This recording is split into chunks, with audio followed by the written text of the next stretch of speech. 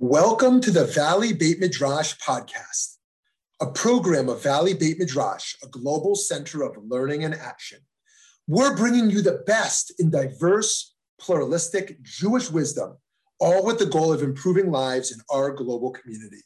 I'm Rabbi Shmuley Yanklowitz. Let's get started. Shalom, shalom, friends. Great to see you all. Thank you for being here. Very excited for this new series of learning. And what's better than a beginning? Session one. What is better than session one? And this series is built on a dream. This series is built on a dream that with love, we can transform the world together.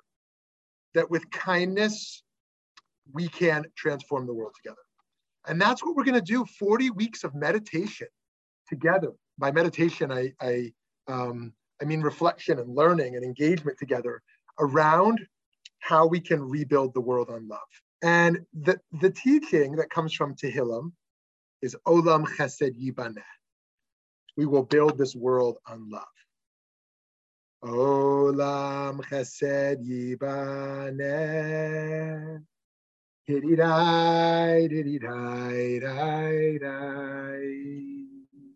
I will build this world from love. And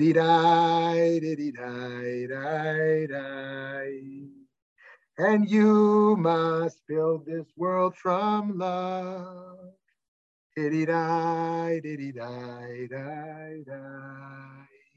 And if we build this world from love, then God will build this world from love.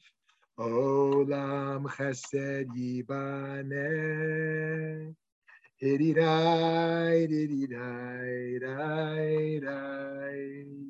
Friends, together, we will rebuild this world on love.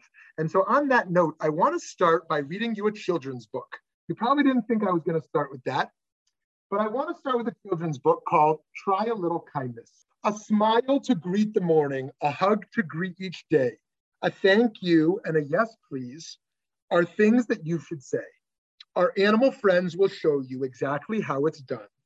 Make it a daily habit. Kindness can be fun. Wake up with a smile. Rise and shine, breakfast time. Be the last in line. Invite someone over to play with you.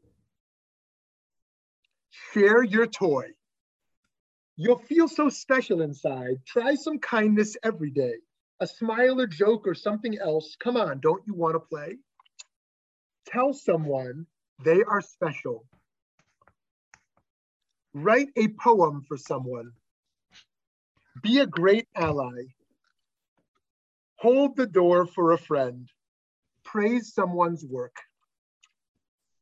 Give someone your seat. Pick up the trash. Visit someone who is lonely. I know you think we did it, but our job is not quite done. We need to keep on going. Being kind is so much fun. Help someone without being asked. Read to your friends. Write thank you notes. Do something unexpected. Take a selfie with friends. When evening has come and it's time to go to bed, you brush your teeth and wash your feet and make sure your fish is fed. Think of new good deeds to do and some nice things to say. Then you'll know why kindness counts and look forward to each day. Okay, friends, so it's great that we tell stories like this to children, and children need it, and adults need it. Adults need it. It is very easy to forget that kindness is what moves the world. Kindness is what sustains the world. And it is very easy to know these things, of course, but to live them each day, each hour, that is the great opportunity of our lifetime. That we, as David Brooks wrote about, we live not by the resume virtues, but the eulogy virtues. Today in America, people, young people especially, are obsessed with resume virtues. How do I get ahead? How do I build my resume so the things people would say about me show how great I am on my resume? As opposed to the eulogy virtues, the things that would be said about us. No one says about someone at their funeral, oh, this person was, really great at budgets. You know what I mean? Nothing wrong with budgets. Oh, this person was, really amazing at a fundraising pitch. You know what I mean? So it's the eulogy virtues. It's the kindness we've done. It's our ability to live with love. And so our series is going to take for granted that all those little things we identify with as kindness are part of what we're talking about. Open the door, say nice things, invite people over, all those that share your toys, give someone your seat, pick up the trash, all these basic things of what it means to be a mensch, what it means to be a decent human being, a respectful human being, are of course a part of this. But what we're going to look at in the 40 are 40 classical areas of chesed in Jewish thought, 40 classical areas of kindness, and how they play out in our tradition and how we can infuse them with more meaning in our own lives. Not that we should feel guilty because we can't achieve all these every day. We can't do them perfectly, but we can be inspired by room for growth. That just like we might go to the gym and try to get better at a sport, just like we might invest financially and try to grow funds, so too we should challenge ourselves every day in growth on how much kindness we can do. But imagine that if the world was racing less for wealth, less for faster speeds, and more for like how much kindness can I do in a day, we were like radically chasing it. That would be a pretty amazing way to live. And so we're going to be dreamers together in that. And our first topic today is Bikur Cholim, visiting the sick. Let's start with a little poll together so we can get a sense of where we're at with Bikur Cholim. Okay. How comfortable is Bikur Cholim for you? Option 1, I visit the sick regularly and find it very meaningful. Option 2, I visit the sick on rare occasion that it's family or a very close friend. 3, I don't find many opportunities to support the sick. 4, I would never visit the sick since it makes me really uncomfortable. Okay, take a second to cast your vote. No guilt or shame, just getting a sense, a little hashbone, a little accounting of where we're at here to figure out if we're already mastering this and want to master it qualitatively rather than quantitatively, or if we want to jump in more deeply. Okay, let's see our results here. Okay, 9% says they visit the sick regularly and find it very meaningful. 82%, the high majority, say they visit the sick on rare occasion if it's family or a very close friend. It's not a part of a broader kindness project. It kind of stumbles upon them when it's someone they love. 9% said they don't find many opportunities to support the sick, just doesn't come up for them. And no one said they don't do it by principle, it's just too uncomfortable. Although there are people like that, people who feel they should donate blood but don't want to because it's uncomfortable, or don't want to walk into a hospital, feels like an unsafe place, or the like. In any case, friends, here we go. So we've got some Torah to share, and then we'll think about how we can deepen this together. So the first case we learn of in the Torah of the mitzvah of Bikur Cholim occurs in Genesis 18:1. God appears to Abraham, in the plains of Mamre. He was sitting in the doorway of his tent. At the heat of the day, he raised his eyes and saw that there were 3 men standing by him. So this is the case where 2 mitzvot intersect. He's welcoming guests, but first he's just had his brit milah. He's been circumcised and he's recovering from his circumcision as the first Jew who had to undergo this. And God is visiting him. God is visiting. Rashi teaches that God was visiting Abraham at the opening of his tent in the plains of Mamre because Abraham was healing from circumcision. That's his commentary there, based on the Talmud of Bava Metzia. Rav Chama ben Rabbi Chanina in the Talmud also uses this event as the example for why we should indeed why we must visit the sick. He connects this story in the Torah to another Torah mandate. You shall walk after the Lord your God. That's God as a verb, right? Be God-like. Similarly, Rav Yosef taught that another verse, you shall show them the path that they should take, means that we must engage in acts of loving kindness, specifically including visiting the sick. And so for most Torah commentators, Bikur Cholim is not one of the 613 biblical mitzvot of the Taryag mitzvot, but is included in the general mitzvah of chesed, as well as that of emulating the divine. The Sefer Mitzvot Katan, however, as well as the Bahag, specifically included Bikur Cholim as one of the 613. So that's fascinating. There's a powerful story in the Talmud about a student who became sick and no one visited him. Then his teacher, Rabbi Akiva, visited the student and helped him with some of his needs. As Rabbi Akiva was leaving, his student in recovery screamed out to Rabbi Akiva, "You have saved my life." Shook from this pronouncement, Rabbi Akiva taught, anyone who does not visit the sick is akin to a murderer, right? So Rabbi Akiva says, wow, the only thing worse than being really sick is being really sick and being alone. Being alone because your hospital is understaffed and you just can't get, the care. Your nurse has like 12 patients at a time, and you're hitting your pain button, you're hitting your button, you're not getting your pain relief, you're not getting your catheter fixed, you're not getting your breakfast, right? And that type of alone. But then the type of aloneness where no one calls you, nobody visits you, no one even knows you're sick. So Rabbi Akiva says, like, this is life-saving stuff. Rambam, Maimonides seems to be influenced by this story, in that he teaches not only the positive mitzvah to care for the sick, but also issues a harsh warning against those who ignore their needs. The Rambam writes, Bikur Cholim is a mitzvah that is obligatory upon all. Even people of higher stature are required to visit people of lower stature.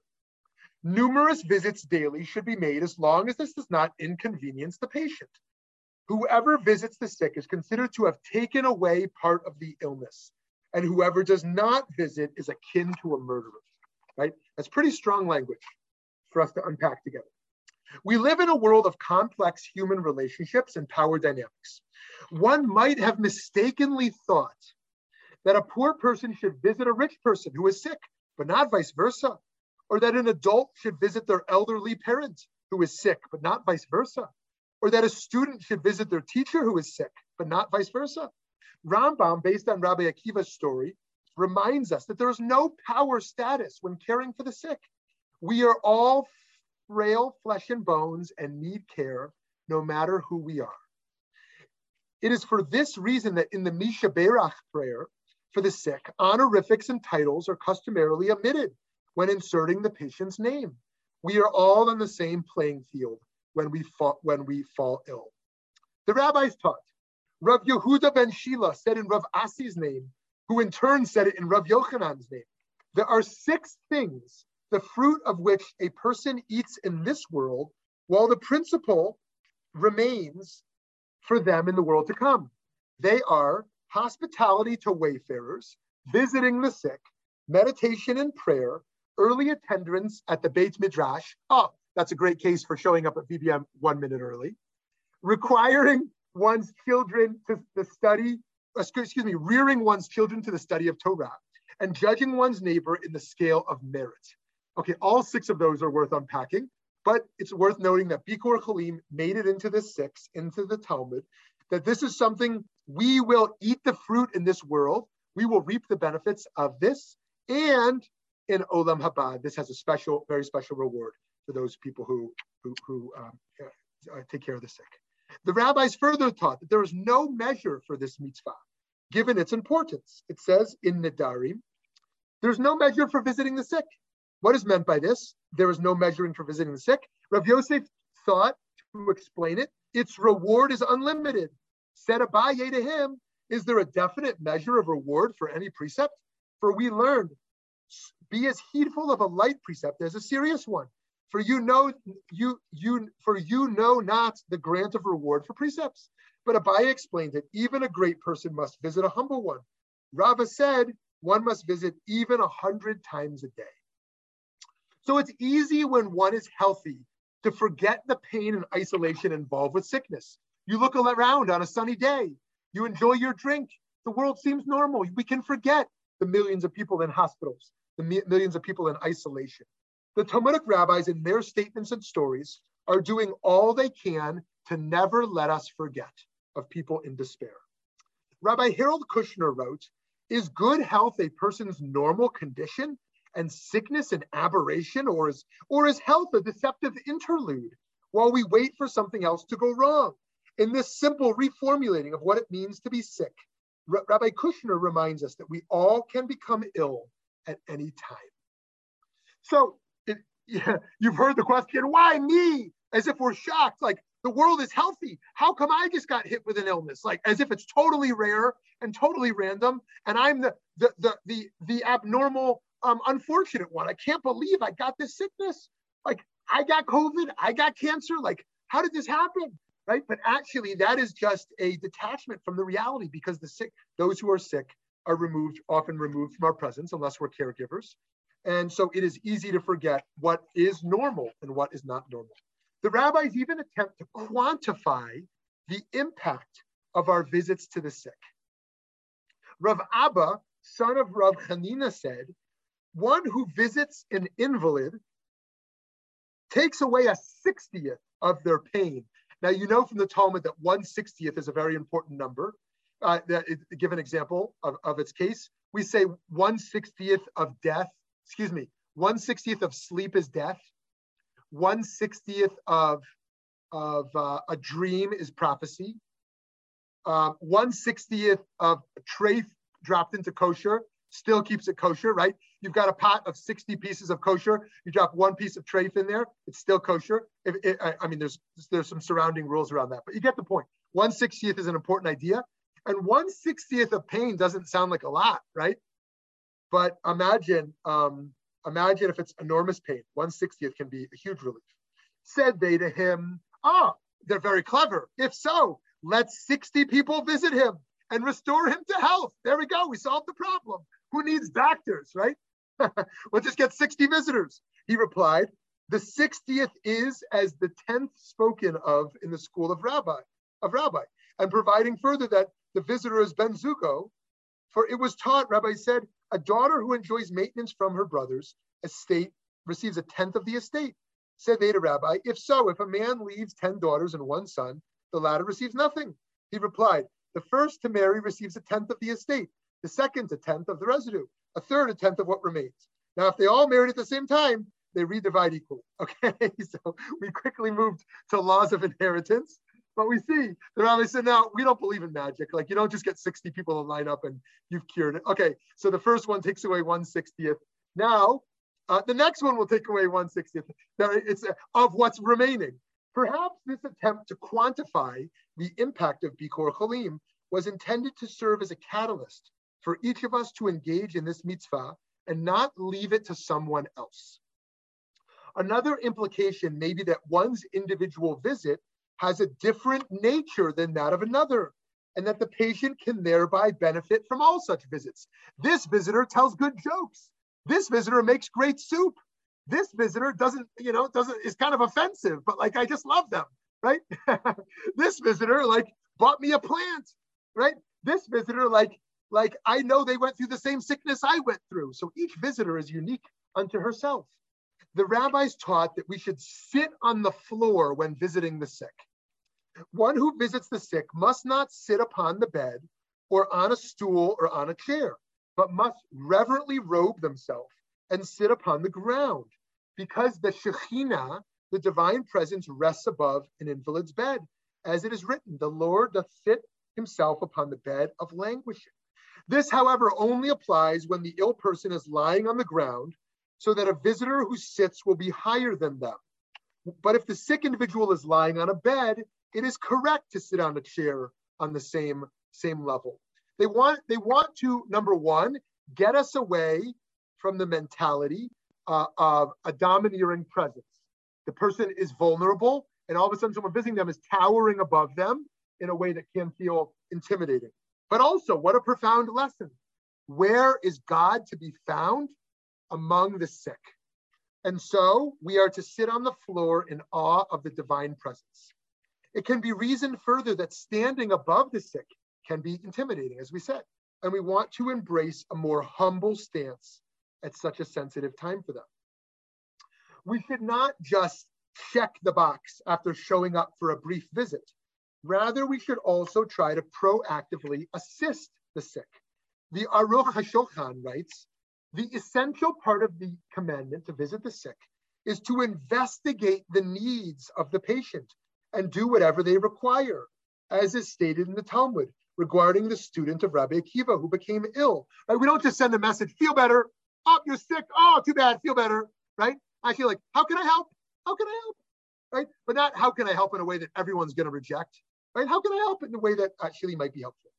And how beautiful it is that in many cities, groups of people called sleep groups stay with sick people all night long and look after their needs.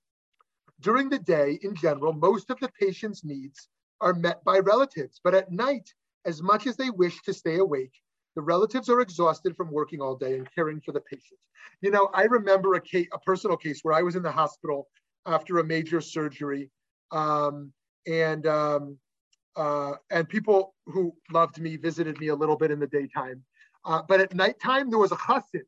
There was a chassid who had gone through a similar surgery to me a few years earlier, and he would go most nights, and instead of sleeping at home, he would sleep on hospital couches in the rooms of patients undergoing a similar case. I mean, the guy was so profoundly changed me. I didn't know the guy. Of course, he didn't just show up. He freaked me out, right? But he said, "Can I stay the night? Would you like me to stay the night?" I said, "I'd love it. You kidding? I'd love it." You know.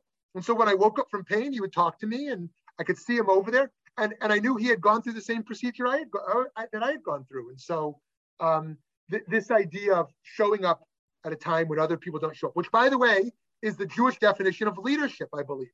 Leadership is not lining up to do what everyone else wants to do. Leadership is showing up for what no one else is showing up for, doing what no one else can or will do, right? That Zelensky can take the flight out, but if Zelensky takes the flight out, it all collapses. Zelensky takes on the role that no one else will take on. And knowing that if he gives up his role, it all collapses. So too, like, what is the role in our Bikor Cholim that we can take on that no one else can take on? The rabbis taught that in addition to visiting the sick and healing the sick, that we should also pray for the sick. Rav Shisha, the son of Rav Idi, said one should not visit a sick person, not in the first 3 hours of the day, nor in the last 3 hours of the day, so that the visitor should not give up on praying for God's mercy. The first 3 hours, a sick person's mind is at ease. The last 3 hours, illness becomes more intense. So, of course, we don't have to live by that as an empirical truth, but the idea there remains that they think that our spiritual engagement as well as our physical and presence matters. Some of us may hold a theology where we believe praying for the sick may be a way to call upon the omnipotent divine to engage in healing. But for others, praying for the sick is less a call to God and is more a call to community to support.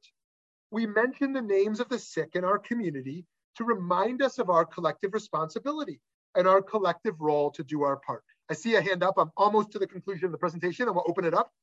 Rav Avraham Yitzchak HaKohen Kook offers a unique commentary on an important Talmudic passage, which he specifically relates to the mitzvah of visiting the sick.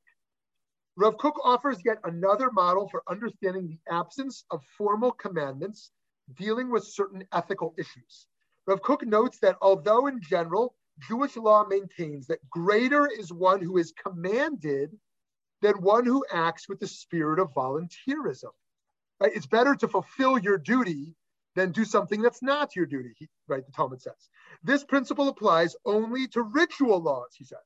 With regards to the ethical realm, it is preferable that ethical behavior be a natural outgrowth of an awareness of right and wrong rather than based on a divine command. So he says, in the ritual realm, it's better to fulfill your duty than something you don't have to do, right? It's better to go to Yom Kippur service than it is to just go meditate, because Yom Kippur is something we should do as Jews, and meditate is a nice thing, but you don't have to. But on the ethical side, he says, rather, it's better to do something you don't have to do, but something you naturally want to do.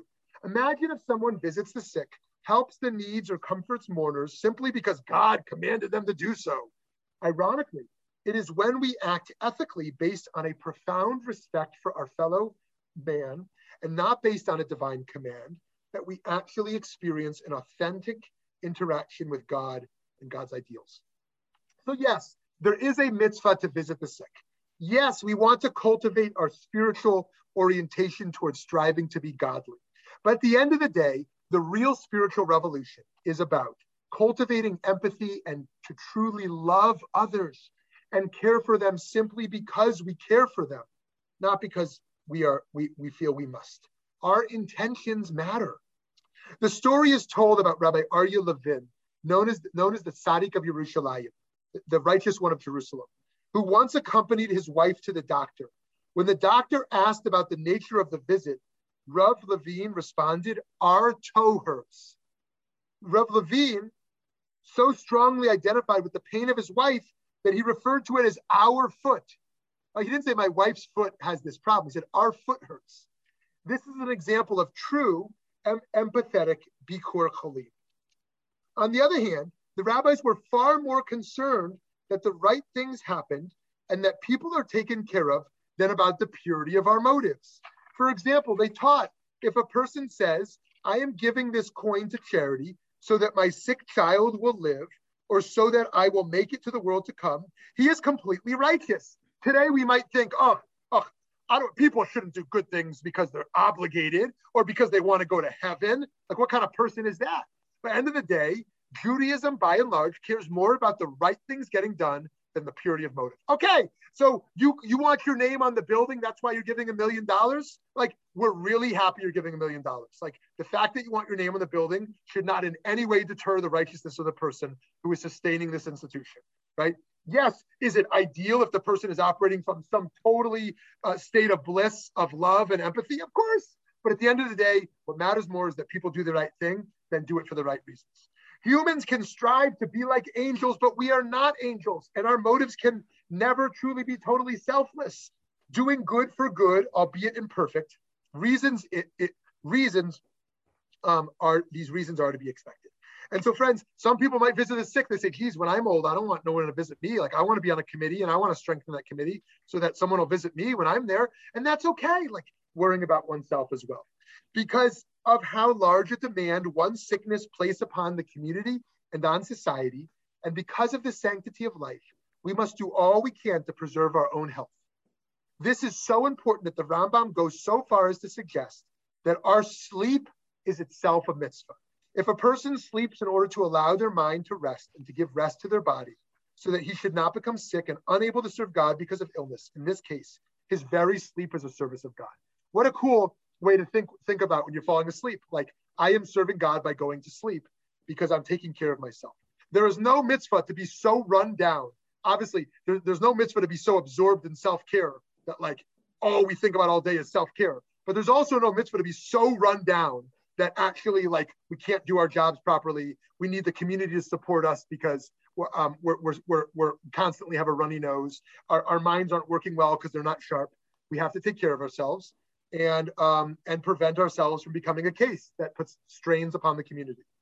It's the same conversation around tzedakah. We should all be giving tzedakah. At the same time, we don't want to fall into a place where we need to be relying upon tzedakah on others. Some, of course, people have to, but we want it to prevent being a burden upon the community. A colleague of mine shared the following story.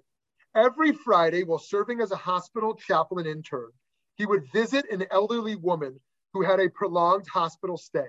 Each week at the conclusion of the visit, the woman would say, "It was nice seeing you, Rabbi." And each week the rabbi followed with, "I'll see you next week." One week, though, she ended the visit by saying, "It has been nice seeing you, Rabbi." The difference in expression is so nuanced that the rabbi didn't even notice it. When he responded with the usual, "I'll see you next week," she in turn stated, "Rabbi, you didn't hear what I said. I didn't say it was nice seeing you, as I always do. I said, it's been nice seeing you. I won't be seeing you anymore." When my colleague asked her if she wished to explain, he was taken back a bit when she added that she was going to die that afternoon. She explained that until then, she wasn't ready to die yet, but now she was ready. At that point, the rabbi leaned over, gave her a kiss on the forehead, and told her that it had been nice seeing her too, and that he wished her well on the journey to the next world. The woman passed away later that afternoon, my friend told me. Life is short, but life is equally sacred. We must do all we can to save life and preserve life. Visiting the sick is so important not only because of the abstract value of life, but also because of the specific dignity of the one who is suffering. One cannot measure the healing benefit that Bikur Cholim brings to the sick. But may we be united together in sickness of body, mind, or spirit, as well as in health. The last thing I want to say before I open up our conversation is a story that I read from a rabbi in LA recently, a Reform rabbi in LA, around a family visit.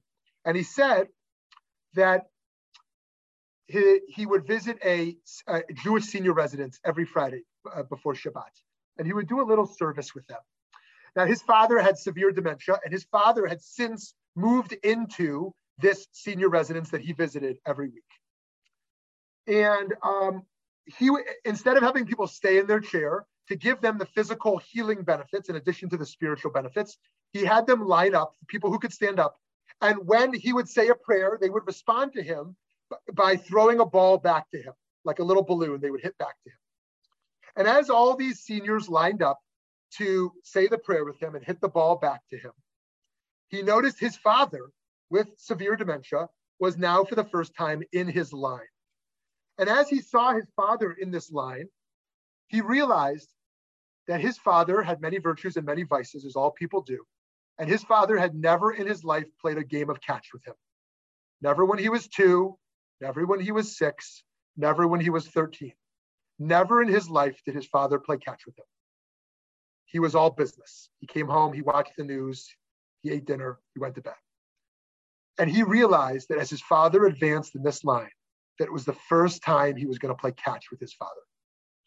And as his father got closer in the line, he started to tear up as he hit the balloon to his father. But then something happened that he noticed his father tear up because his father was so overjoyed at hitting this balloon back when he realized that not only had he missed out as a son, never playing catch with a dad, but his dad had missed out on decades of never playing catch also.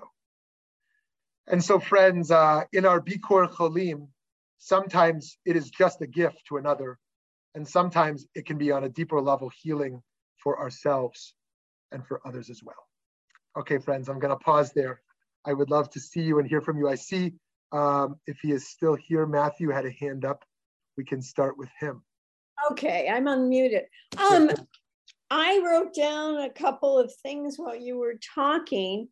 And the first thing, which I thought was extremely prescient, today's New York Times has an article about loneliness.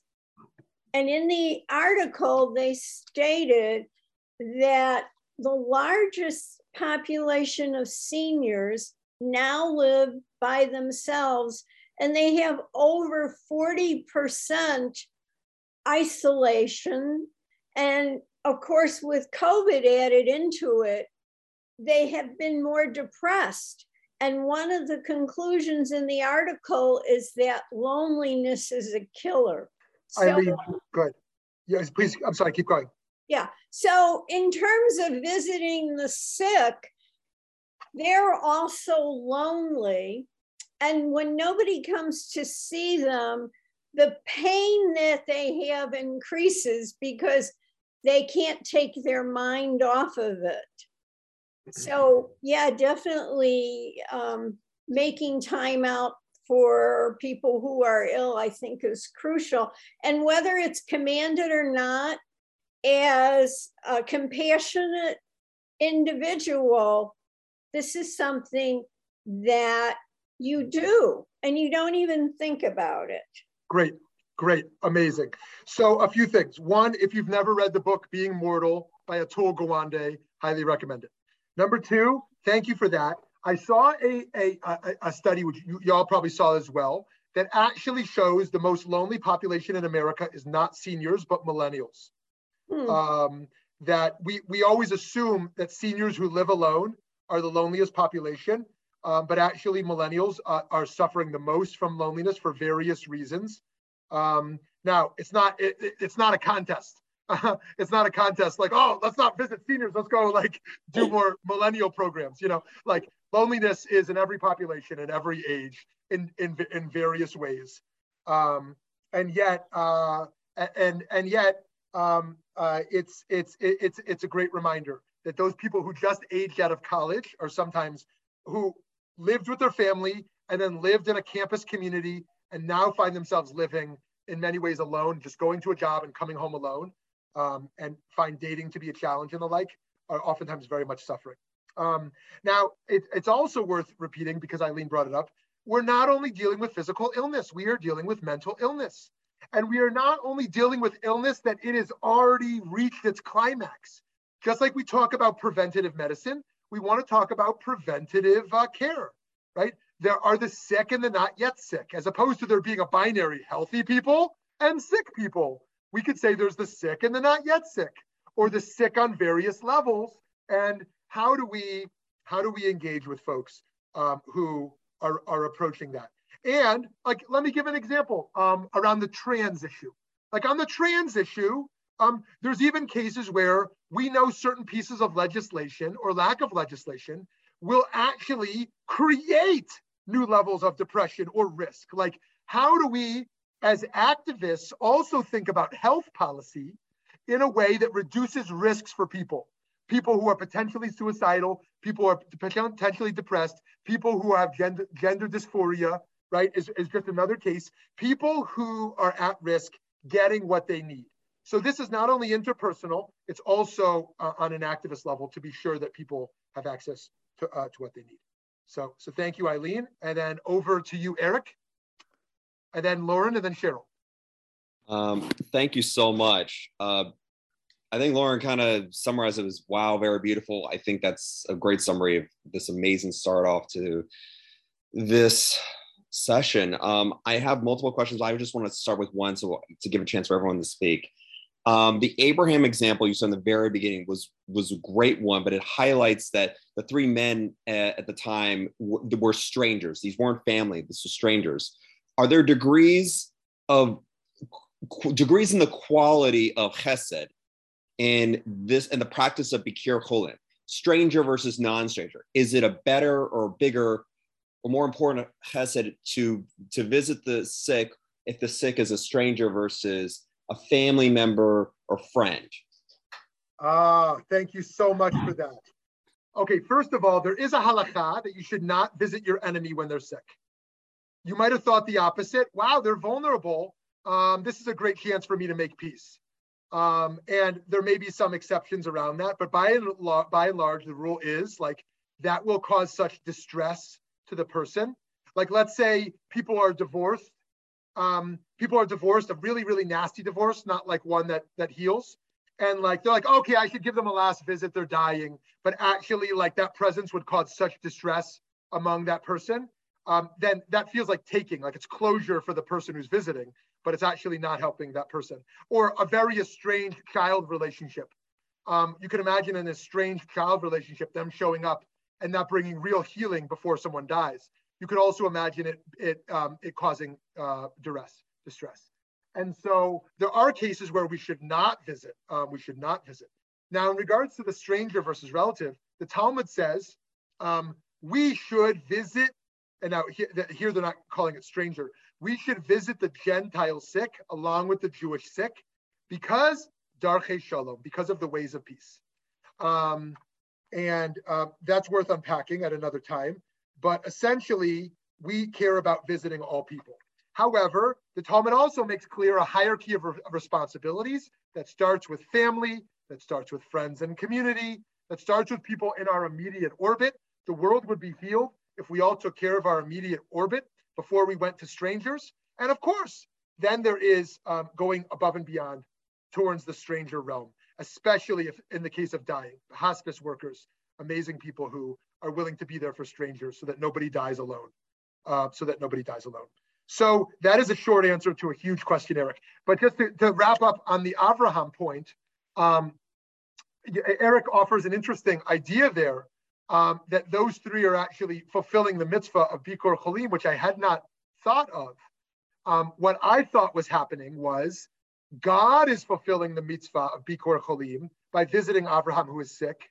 And then the three strangers who arrived, the three Arabs who arrived, the three angels who arrived, they're described differently, who arrived there, are giving Abraham the chance of the mitzvah of Hachnasat Orchim, of welcoming guests. But that they themselves that Abraham is helping them by giving them food and shelter, not that they are helping him by visiting the sick because they don't show him care. He gives them care. But Eric offers a new interpretation that maybe their presence also in some ways are healing. Actually, me and my kids recently stopped by an elderly Israeli woman's home. And immediately upon visiting her, she got out the wafers the kids love. So even though we're trying to take care of her, she immediately is hosting us, which is not what we want. We don't want to be putting people in a position where they now need a host. Like a Shiva house should not be an entertainment gathering where all of a sudden this person is mourning and now they've got to order all this food to host everyone and clean up the house and blah, blah, right? So it's hard. How do we not put an extra burden on the person we're trying to help? From a point of view of the recipient, I had 2 knee replacements a year apart, both during, and it was really painful, both during the pandemic. And for the first one was pre-vaccination. So not many people could come over, but they sent soup, they sent food. And a good friend of mine risked taking the train from Ottawa to Toronto to spend 2 weeks with me post-surgery, you know?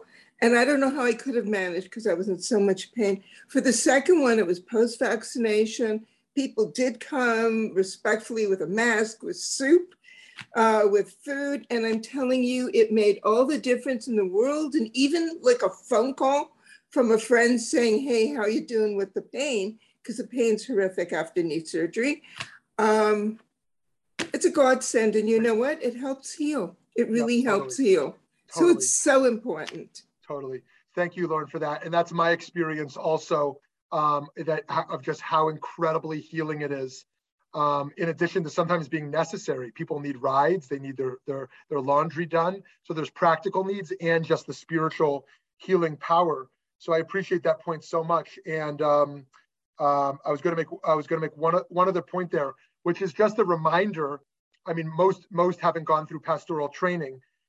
A reminder to not center ourselves within visits. It is very easy that we think we're showing empathy by talking about our own challenges. Oh, you're going through, I went through that once. Let me tell you all my tsuris, right? Oh, no, I'm in the hospital bed. So it's being empathetic doesn't mean that we have to demonstrate that our pain has been the same as theirs, and thus we're qualified to be in a position of empathy. Like really making the other person the center, showing some tzimtzum, retracting ourselves a little bit from the amount of space we're taking up in a way that keeps them central in the story. That is also, and now remember, there's various levels of centrality.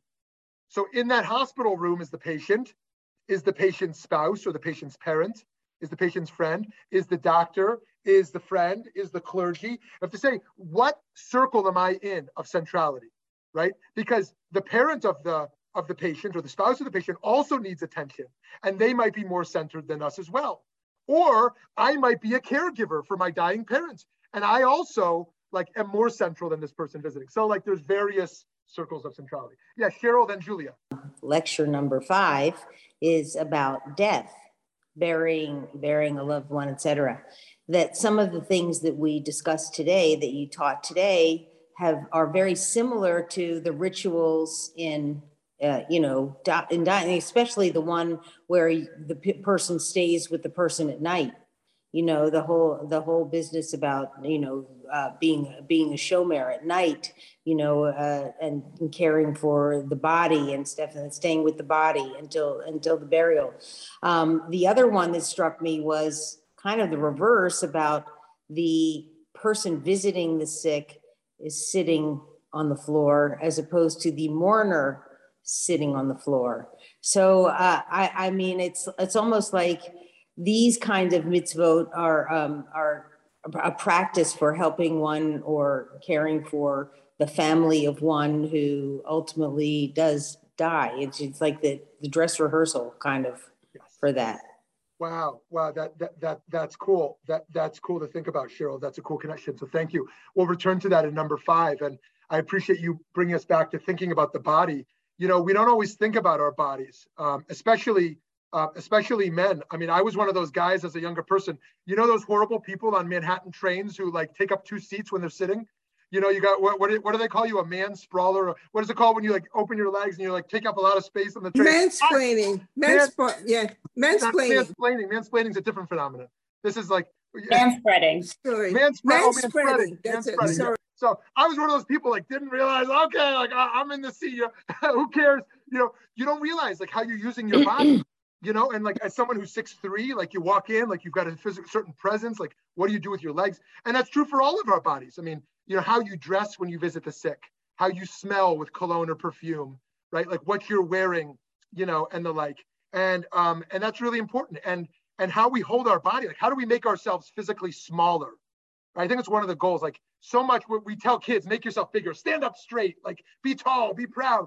But in other spaces, we have to make ourselves really small, like a quieter voice, a smaller body. Like how do you pull your shoulders in? How do you sit down a little bit? How do you listen? So like it's worth us thinking about as Jews spiritually, not only how we use our voice, how we use our body, how we position ourselves. Yes, Julia. Well, I was just going to say one more thing. Oh, yeah. Okay, excuse me, Julia. But I was just going to say about the phenomenon of the person visiting the sick becoming the center of attention with his or her own issues. And there's I take a wise aging class immediately following this class. And that is kind of a friend who it's kind of one of the levels of friendship that you think you're doing the person a favor when really you need to focus on the needs of, the true mitzvah of Bikur Cholim is helping the sick, not helping your own mental health at that point, maybe in unloading your own physical or mental, needs. So I think that's a very important thing to remember when you're visiting someone who's sick. The focus should be on them. Yeah, I love it. And actually, there's a famous letter from the Lubavitcher Rebbe around times when you should lie to the sick person to preserve their mental state in this regard as well. And he deals with a case. I think his mother was. Let me not give a specific case because I might get it wrong. But essentially, let's say there's an elderly person dying and they inquire about their child. How are they doing? And their child is not doing well. You lie to them for peace of mind. And so not only do we want to bracket some of our truth, right, sharing to preserve the space of their centrality, we may even have to lie. I mean, in very limited cases, in very, in ways that make sense, in a way where we can give someone the gift of being able to die, that they don't feel like their work is not complete. I mean, that's one of the things we want to say to someone. We want to say, like, you've done all you can. We're going to be okay, right? Everything is okay here. And we want to give them a sense of completion. Yeah, Julia. Hi. So I was thinking back to what Lauren said about her comparative knee surgery experiences. And I am in the middle of reading a book by Dr. Vivek Murthy. Pardon me if I mispronounce his name. He was the US Surgeon General under Obama.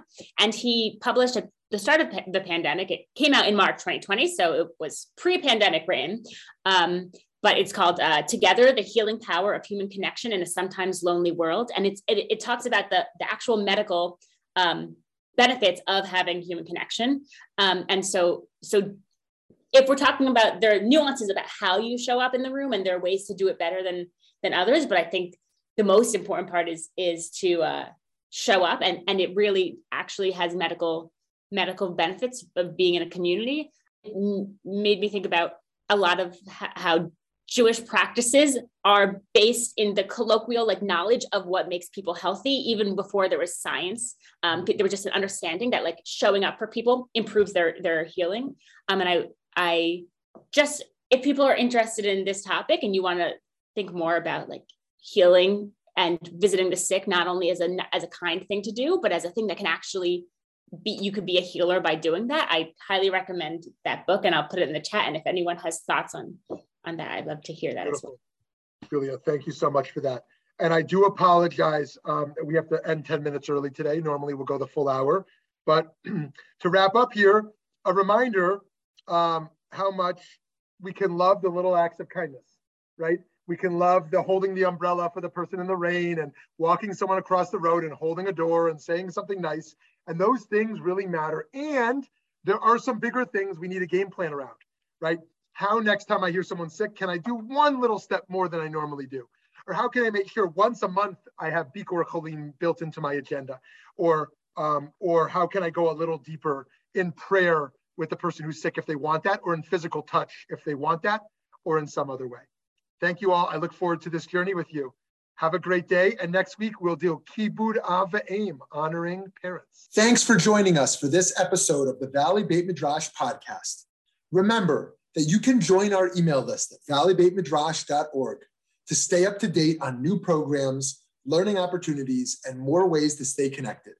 If you enjoyed learning with us today, support our work by making a donation at valleybeitmidrash.org/donate. Join us next time as we continue to work together to build a better world. Thanks for listening.